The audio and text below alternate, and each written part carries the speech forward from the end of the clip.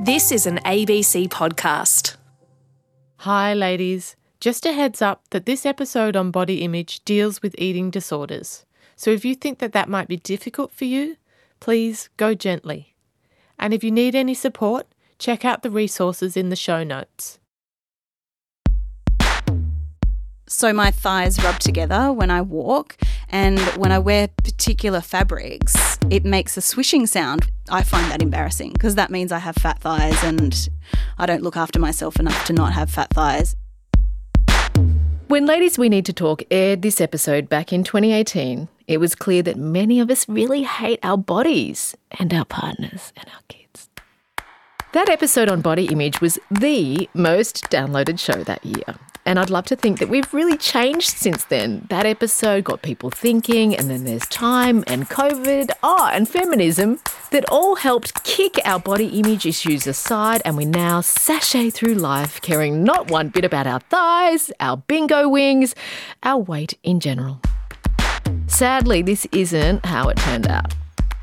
After the pandemic shit show that forced us indoors to spend even more time doom scrolling through obnoxiously perfect Instagram people and endlessly peering into our own faces via Zoom, well, surprise, surprise, this whole situation has had a negative impact on the way some of us see ourselves. I did a meeting this morning and I was like, your chin looks hideous. Steinsy, what are you doing? Sit up straight. You have a lovely chin, Yumi. I just want to reassure you. Dr. Gemma Sharp is a senior research fellow and clinical psychologist at Monash University. And she gave us some fantastic practical advice in the body image episode about how we can feel better about the skin we're in. The ladies team got back in touch with Dr. Gemma amid COVID lockdowns, unlockdowns, re-lockdowns and working from home to talk about a new term she's coined as part of her research. Zoom dysmorphia is where we're noticing new appearance concerns as a result of spending time on Zoom. It's like holding up a mirror to our face while we're speaking, and in normal life we don't have that. And what's happening is that people are noticing issues or perceived flaws about their appearance that they wouldn't have otherwise. And this has been linked to interest in cosmetic procedures. Wow. So what they see reflected back on their computer has led them to think, maybe I need a nose job or filler or Botox or something. All of the above. So 33% said they were noticing weight or shape concerns. So that's in their chin or their cheeks or their body. Then 30% were concerned about skin issues like wrinkles, pimples, complexion. And then 14% worried about their nose, about 13% their hair, and then about 11% worried about their eyes. So that can be bags under your eyes, eyebrows, eyelashes. And then after that was lips and teeth. Gemma, what effect have lockdowns had on eating disorders? They have had enormous impacts on eating disorders. So what we have seen is that people who had pre-existing eating disorders have become more severe. And we've also seen the emergence of new eating disorders during this lockdown time. Why has it led to more eating disorders? Like, what is it about lockdown that seems to steer people into this kind of thinking? The lockdown was a very unique time in all of our lives, and it meant that our daily routines were disrupted and we didn't have as much access to social supports. There was also all these anxiety-provoking messages about weight and shape on social media because of the lockdown, and jokes on social media too. Also, the use of increased video conferencing like Zoom, etc., people being exposed to their appearance continually, as well as just the general anxiety that we all felt about having a new virus. Do you have any advice for women to keep them from falling down this rabbit hole of self-examination and criticism? Do I? Sorry, you. I was hoping you'd ask that question.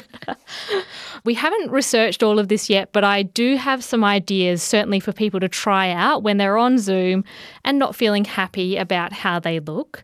So they could potentially turn their camera off. They could try focusing on the person they're talking to such that it mimics face-to-face better. They could also try using funny filters on their Zoom instead of the, I suppose, appearance-enhancing ones. I think we all remember that I'm not a cat video. I mean, that's just hilarious. And the person who stayed as a potato for an entire meeting as well. Like you just don't judge your appearance when you're a cat or a potato. Feel free to do that, Yumi, at your next your next big event, to come on as a potato. I don't think that I will get paid if I do that. I'll pay you instead. Pay me in potatoes. Settle in, grab yourself a potato and listen to the original Ladies episode on body image for some extremely relevant podcast goodness on how to A, feel better about yourself, and B, just give less of a damn. I think there's definitely an obsession with scales, with a size, with a number. I don't know many women who are 100% happy with the way they look. I hate my nose. So I have a big old South Asian nose, and I always wanted a cute little white girl tiny nose. Whether it's your tuck shop lady arms, your flabby tummy, or that weird face that you make when you're getting your photo taken, most of us can pick a flaw. My boobs, they're too big. Like, they're just in the way. I used to hate my stretch marks, but I got over that. I think cellulite is another one too.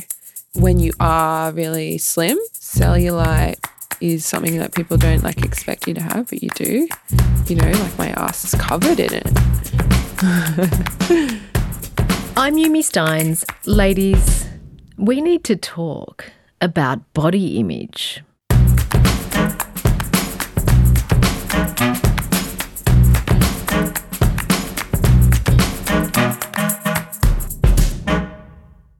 There's no doubt about it, we have a real problem with our own bodies. For many of us, it's all about what the scales say. The Australian Longitudinal Study on Women's Health surveyed 57,000 women. Do you want to know how many of those women who were a normal, healthy weight were unhappy with what they weighed? 78%. And 3/4 of them wanted to lose weight when they didn't need to. When we asked you about your body image, lots of you said hang-ups about your weight were preventing you from fully living your life. I can remember, being invited places with friends like the beach and making up an excuse not to go because I didn't want to be seen in my swimsuit next to those particular friends who were much thinner and more tanned and sort of things like that than I was, because I didn't want to be laying on a towel on the beach next to them to have such a direct comparison between my body and theirs. And these are some of my closest friends. When I think I became most aware of it was when I would go to have a shower as a teenager, maybe 13, 14 years old, and I would get undressed as quickly as possible, and I would run from where I had to get undressed to the other side of the bathroom so that I wouldn't have to see myself in the mirror. I would get in the shower as quickly as possible so that I wouldn't be confronted with myself in the mirror and have to look at my own body, because I just hated it so much. Somebody I really, really liked, that I was attracted to in a sexual way and in a romantic way, invited me over for dinner, and I immediately, in my head, thought, I'm too fat, I haven't washed my hair, and I just texted back a made-up excuse that I was babysitting my nephew. Women we've spoken to for this episode say that sometimes believing that they're fat, even if they're not, makes them feel like a failure. Almost that your size determines your value in life. And for all the talk that fat shaming is bad, the person that we fat shame the most is actually ourselves. But why do we do this? We didn't have to go far to find someone who struggles with their body image. I think there is a certain privilege that comes with living in a smaller body. This is Emma. She's a friend of ours from work. For me, I've been so many different sizes in my life, from a size 12 to a size 20 and all the sizes in between. And I just know that the smaller I am, the better the world responds to me. I guess it's those kind of small, tiny interactions that happen every day that don't really matter much or mean much, but it can be from, you know, someone looking at you and making a decision to sit next to you on the bus, or it can be those tiny interactions you have when you're walking through a shopping centre and the responses from sales assistants when you walk into the store and they know that there's no sizing there for you. What Emma's talking about is a concept called thin privilege, where the world actually treats you better if you're slim. We're taught that thin is beautiful. Our society is so obsessed with fitness and thinness that any deviation from the ideal body can trigger a sense of shame, a sense of failure, particularly as a woman. This is Dr. Gemma Sharp. She's an eating disorder psychologist. In both my research and clinical experience, there is so much evidence to suggest that a large percentage of women across the lifespan have negative body image and want to change the way they look. Is weight the biggest hang-up that most women have? Because that's sort of how it's sounding at the moment. I think from my clinical experience, it would seem that weight is something that's popping up more with older women, and with younger women, it's more of a kind of, I suppose, global dissatisfaction. So I think possibly that might be to do with some of the influences on younger people versus slightly older people, where weight was by far the most worrisome thing, whereas younger people, it's sort of they're worried about every bit of themselves. What? Just the whole lot? It's like you pointing to your whole self when you're pointing to the thing you don't like. Yeah, I think it's because there's so many things that they can change about themselves, whereas in the past it was more, well, I can control my weight, or I can try to, and that will be what I'm dissatisfied with and will try to change. Fat shaming other people happens, as we know, but are we constantly sort of fat shaming ourselves? Definitely. We've got this thing called fat talk that women often engage with their friends and colleagues. It's almost taboo to actually be happy with how you look. So fat talk and fat shaming is a way of sort of going, I'm like everyone else, I'm dissatisfied with how I look and I want to change it. So fat talk's when you're like, oh my God, my thighs are so big today or something like that. Exactly. My bum's too big. It's basically just expressing dissatisfaction. Why do you think that women are shamed if they talk positively about their bodies? This is an excellent question. I suppose particularly in Australia, you're never meant to be sort of proud of anything you do, or you're almost viewed as up yourself, I think, if you say that you're happy with how you look, how you present, things like that. So I think it's a more normative and more acceptable thing to actually bag yourself. It is. It's so normal. It happens all the time. Exactly. I think we do it in every facet, but particularly women and appearance, you can't say anything good about yourself. If someone else says something nice about you, that's okay, but you're not the one to lead that conversation saying, I think I look hot today.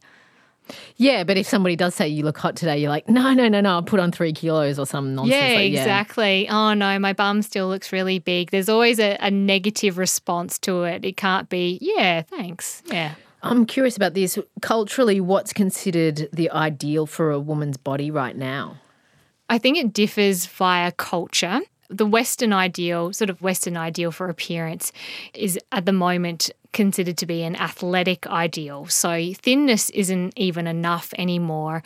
You need to be thin but also toned. So that's things like having a six-pack abs, having biceps that you can see. So you've got to be dead skinny but also toned. And in addition to that, you still need to have womanly assets, like having the bigger boobs, the bigger butt, kind of like a Kardashian, I suppose. So toned in the right places, womanly in other places. And you can imagine I think this is probably the hardest ideal in the history of appearance ideals for people to achieve. Really? Do you really think this is the hardest one? Gosh, well, who knows what's to come, but it does seem to be like this is really difficult for people to achieve. Because you can't get muscles without losing your curves, really, can you? It is tricky, isn't it? And Yeah. that might be where I suppose going to cosmetic surgeons, etc., to get breast augmentations, Brazilian butt lift, that might be what's driving that demand, because people are losing their curves through going to the gym so much, and they need to, I suppose, seek outside support to keep those assets. What is Snapchat dysmorphia? So Snapchat, I'm sure everyone is aware, is like a social media platform, and they were the first to actually implement photo editing filters. So things like, putting dog ears on yourself, putting a crown of flowers on, etc. And Snapchat dysmorphia is considered to be when people edit their selfies using Facetune and stuff like that to improve their appearance. And then they go to cosmetic surgeons, plastic surgeons, and ask to look like their filtered photo. Wow. So, yeah, exactly. And then, of course, the cosmetic surgeon, they have to say, if they're an ethical person, that I can't actually make you look like that. That's a photo editing application. It's thinned down your nose, it's cleared up your skin, it's brightened and widened your eyes. These are all things that aren't easily achieved through surgery. It's a real growing issue, because before people would take in pictures of celebrities saying, make me look like Kim Kardashian, but now they're taking in pictures of themselves. In our sensible, rational brains, we know what Dr. Gemma says is right. This look, it's unachievable. It's ridiculous we compare ourselves to Victoria's Secret models. Their whole gig is to look perfect. Like, think about all the time you put into going to work and doing your job. They put that time into looking good because that's their work and that's their job. And then combine that with their freakishly good-looking genes, it's just not realistic for us. But these messages of thinness, fitness and physical perfection are everywhere. And as a result, some women develop an unhealthy relationship with what they eat. Why are you doing this to yourself? You don't need to eat. Why are you eating? Why? This is Audrey. She's 61 and immigrated here from South Africa when she was a teenager. Why are you going to the cupboard? Why are you taking this out of the cupboard? You know you don't need it. It's dinner time soon. But then I ignore that voice. Audrey has an eating disorder. More than 900,000 Australians have one. No surprises, the majority of people who have eating disorders are women. In Audrey's case, she's an emotional eater or a binge eater. She's been to therapists for years, but continuously beats herself up about what she eats. At 61, she's got terrible body image. It's a lifelong battle. Food seems to have such a controlling part of my life. I really wish it wasn't. But don't forget, this has been going on. I've had an eating disorder probably since I was a teenager, and I'm now 61, so that's 90% of my life. I used to deprive myself, but I think because I've had so much counselling, thank God, it's helped me. So now if I want something, I'll have it. So if I'm out for coffee and there's a little tart or cake or whatever, I don't deprive myself and deny it. Right, okay, so you'll have it, but then you can't have anything later. You've had it today, right, that's your morning tea or whatever. Whereas I didn't used to do that. The thing that really strikes me about Audrey is that even at 61, there's so much guilt about every little thing that goes into her mouth. I really thought that one of the benefits of getting older was that you finally stop giving a shit, but it's definitely not the case for Audrey. The binge food now is much more, in inverted commas, healthier than it used to be. Right. So now I won't buy chocolates and cake. It'll just be food that's at home, but more of it. So, for example, there'll be crackers and a dip. So instead of eating, for example, a half a row or 1 row, I might eat 2 rows of those packets of rice crackers where you get 4 rows. Yeah. And then I'll close it, pack it away, go and do something, and then I'll head back to the kitchen and maybe have a piece of fruit. I'm not actually hungry. I might be thirsty, so I'll have some water then. Okay, now you've had water, you've had the apple, and you've had half a packet of crackers plus some of the dip, and it still doesn't stop. So here's what I'm hearing. You eat fairly healthy food, and maybe you're down on yourself because you eat too much of it, but you're not really doing any damage. But there's a huge amount of chatter in your mind about the food choices that you're making that seems to span your whole day from the moment you wake up to the moment you go to bed. Does that sound right? That sounds 100% right. That's so true. How do you think food became your coping mechanism? I think because it's easily accessible. It's in the house, and I think because women spend a lot of time talking about food, I think that's also part of it. But I think because it's readily available, it's the only thing I remember as a teenager, it was the only thing that really gave me pleasure. There is so much pleasure in eating food. It can be comforting and yummy, social, and is like pretty much my favourite thing to do. But so many women have an issue with food. What we put in our mouths is so loaded, it seems like eating is almost never just about nutrition, sustenance, or enjoyment. It's often deep fried in so much guilt. Dr. Gemma says binge eating is the most common eating disorder in Australia. The runs are on the board for women to have this kind of under-eating or overeating pattern, and they're very well studied, and yes, it is very common in women for this to happen. When I think about people like aunties or, sort of older female relatives, it's very common for them to say, oh no, not today, I can't have that cake, and sort of deprive themselves, and it's a little bit virtuous, but also very normal. Like it's not like, God, are you okay? Why are you not eating the cake? So when does it go from that, which is sort of acceptable and maybe it's even like a bit of a brag, when does it cross from that into eating disorders or body dysmorphia? It's actually a shame that sort of dismissing cake is considered normal, because I think they're kind of the antecedents for what we would call disordered eating, which means that you're not quite meeting the diagnostic criteria for an eating disorder. You're not full blown, but you're sort of on the way there. And so disordered eating is kind of depriving yourselves of like energy dense foods, getting rid of certain food groups. We often hear about people who don't eat carbs, etc. That is kind of getting into the realm of disordered eating.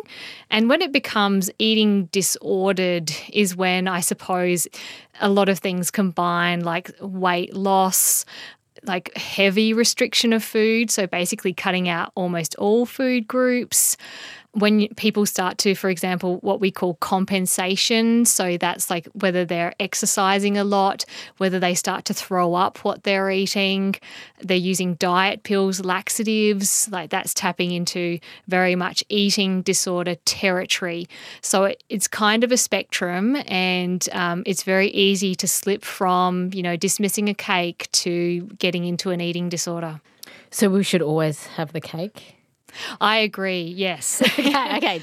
Cool. I mean, I think, when I'm talking to patients and stuff, when we think of that food pyramid, cakes, donuts, etc., they're in that pyramid. So we are meant to have them. It's just that we're not meant to have them for every single meal. Okay, so we've spoken to women who overeat or binge eat. Yes. And it's common when they're miserable that they scoff, just shove food into their faces. Yes. So it's an eating your feelings thing, which I can definitely relate to. I think we all can, Yumi. Yeah. I think we've all done that at least once in our lives. Oh, mate, at least once a day. So where does I think I may have done it this morning, in fact. Where does that psychological urge come from? Yeah. I think, and I will say that binge eating disorder is actually the most common eating disorder of all. I think we kind of forget that. I think anorexia and bulimia get a lot more airtime, but binge eating disorder is the most common eating disorder in our population. When I certainly talk to patients about it, nothing is as soothing as food is. And I think if you're psychologically distressed, food is a really quick way to try and soothe yourself.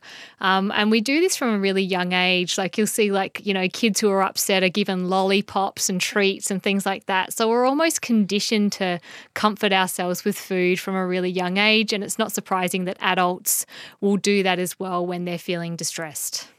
So does that apply when people eat if they're nervous or anxious? Absolutely. Yeah, you're just trying to calm your body down, and food normally does the trick. Can you just help me to get my head around what binge eating is? Yeah, so to be a binge, like I suppose in terms of our psychological diagnostic criteria, it needs to be like an objectively large amount of food consumed in a short time. So other people need to think it's a large amount of food as well. Mm-hmm. And it also needs to feel out of control to you as well. Like you felt like you couldn't stop it. Like almost, some people talk to me about it being almost out of body, that they're just like, I just needed to shovel it all in as fast as I could. We always talk about like impacts on your life and stuff like that. Is it maybe preventing you in your relationships, in your work? Are you spending large amounts of money on food for your binges? Like, is it sort of being problematic for you in the wider scope of your life?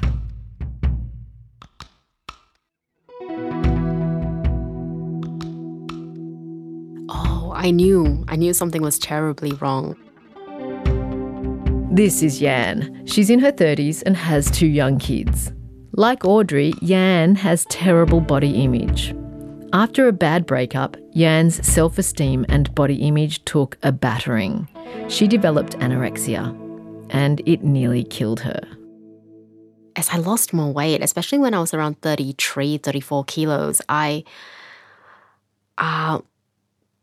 time I stood on the scale and I could see the number drop, my heart would sort of sink because I knew I was in deeper trouble, but I couldn't get myself out of it. A part of me felt elated my ED part of me would have felt elated that I was losing weight, but the rational side of me was concerned that I was going to die. For Yan, food became the enemy. I was living by myself for the first time and trying to take care of myself.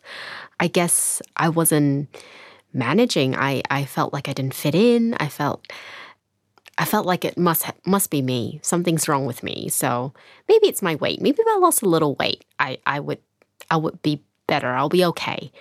I guess that's the sum of it. So what happened? Did you start to lose weight and then it just kind of was a self-fulfilling prophecy or a cycle?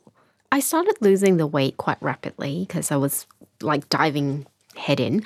And then I sort of maintained lowish weight but acceptable. Like it wasn't as in like, I didn't look like a walking bag of skeletons.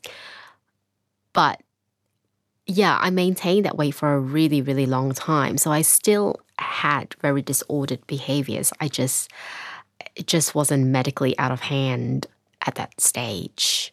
So when you say you were very thin, what would you see that when you looked in the mirror? Yes, definitely. I mean, at that time I was like, I wasn't too bad. I wasn't like emaciated or really, really sick.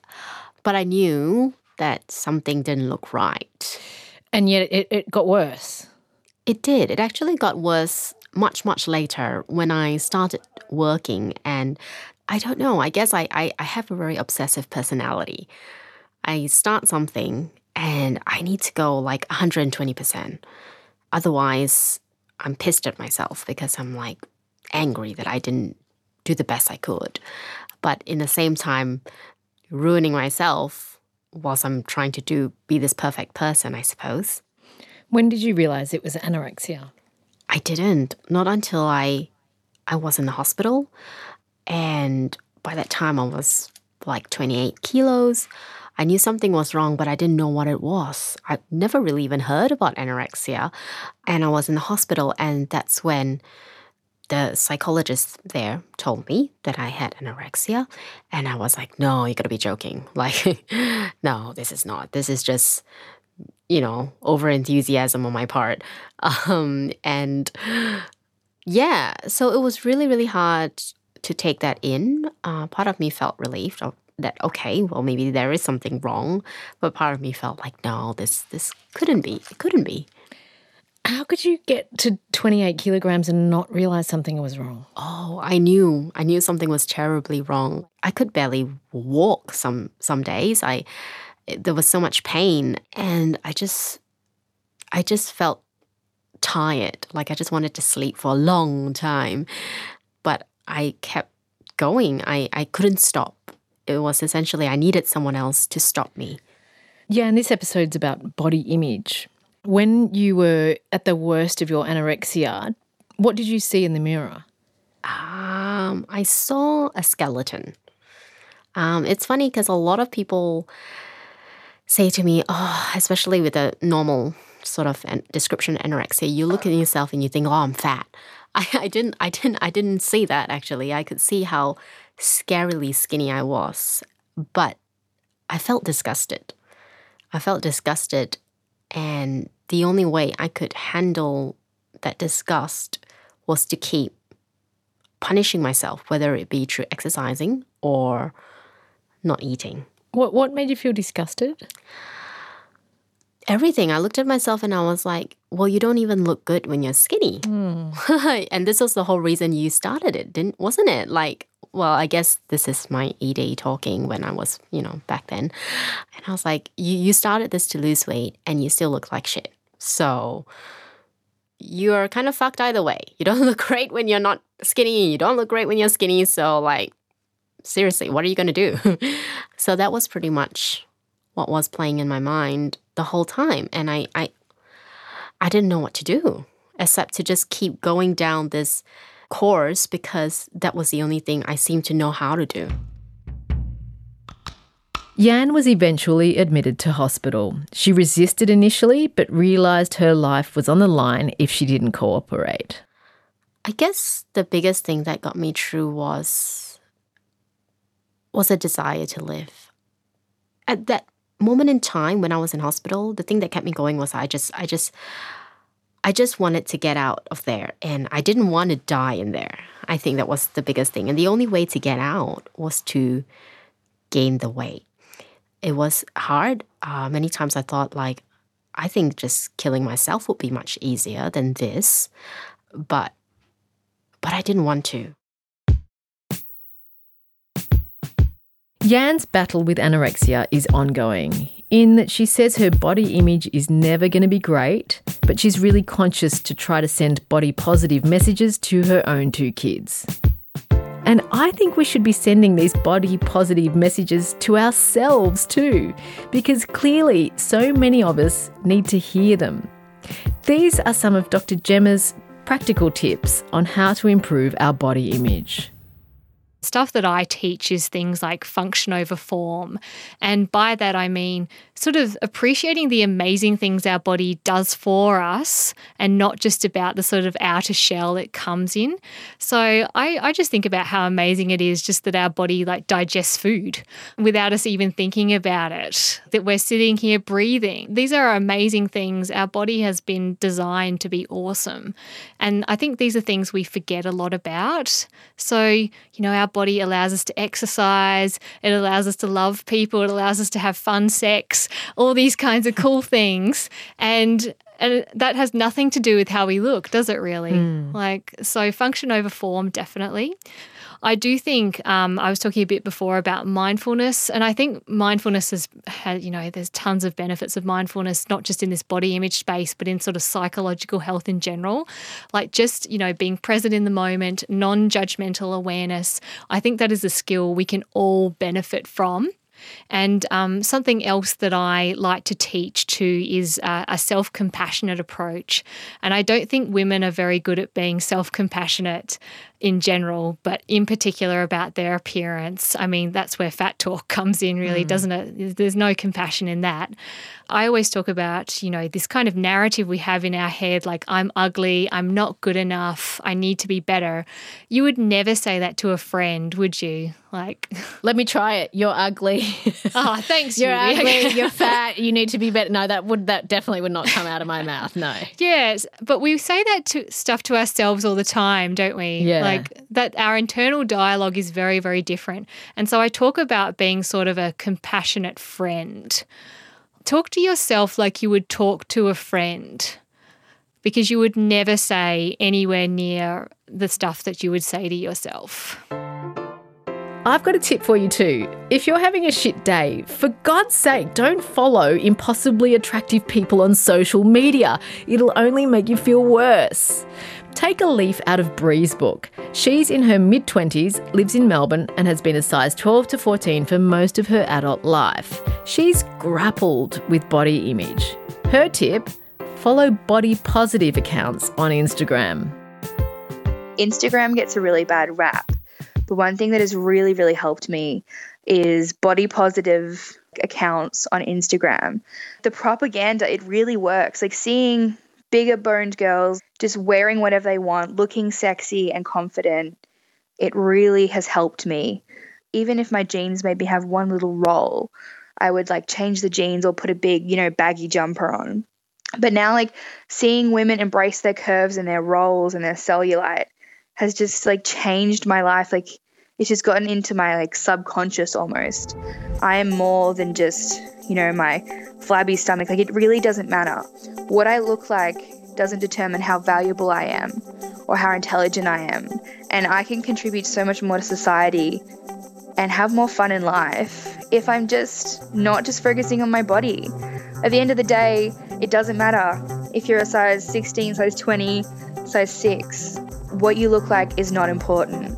Who you are and what you do and what you contribute to the world is so much more important. And it's also taught me to be kind to my body too. Like my body is part of me. It's not a separate entity. So if I'm mean to my thighs, like I'm being mean to myself. And what Bree is talking about is a movement that's growing. It's not body positivity so much as body neutrality. Google it. It's not about loving and celebrating every little bit of yourself so much as just accepting it and moving on to more important things. Ladies, We Need to Talk is mixed by Anne-Marie de Bettencourt, whose hobby is playing football. This episode was produced by Cassandra Steeth, who is an outstanding gardener and ocean swimmer, and Tamar Cranswick, who bakes like Martha Stewart, but better. Supervising producer was Madeline Jenner, also another accomplished baker and craftswoman, and Alex Lolback, whose hobby is keeping chickens alive. Our executive producer is Justine Kelly, whose hobby is spotting swear words in scripts, and this series was created by Claudine Ryan, who does beach walks and writing. This podcast was produced on the lands of the Turrbal, Yugambeh, Gurungara and Gadigal peoples.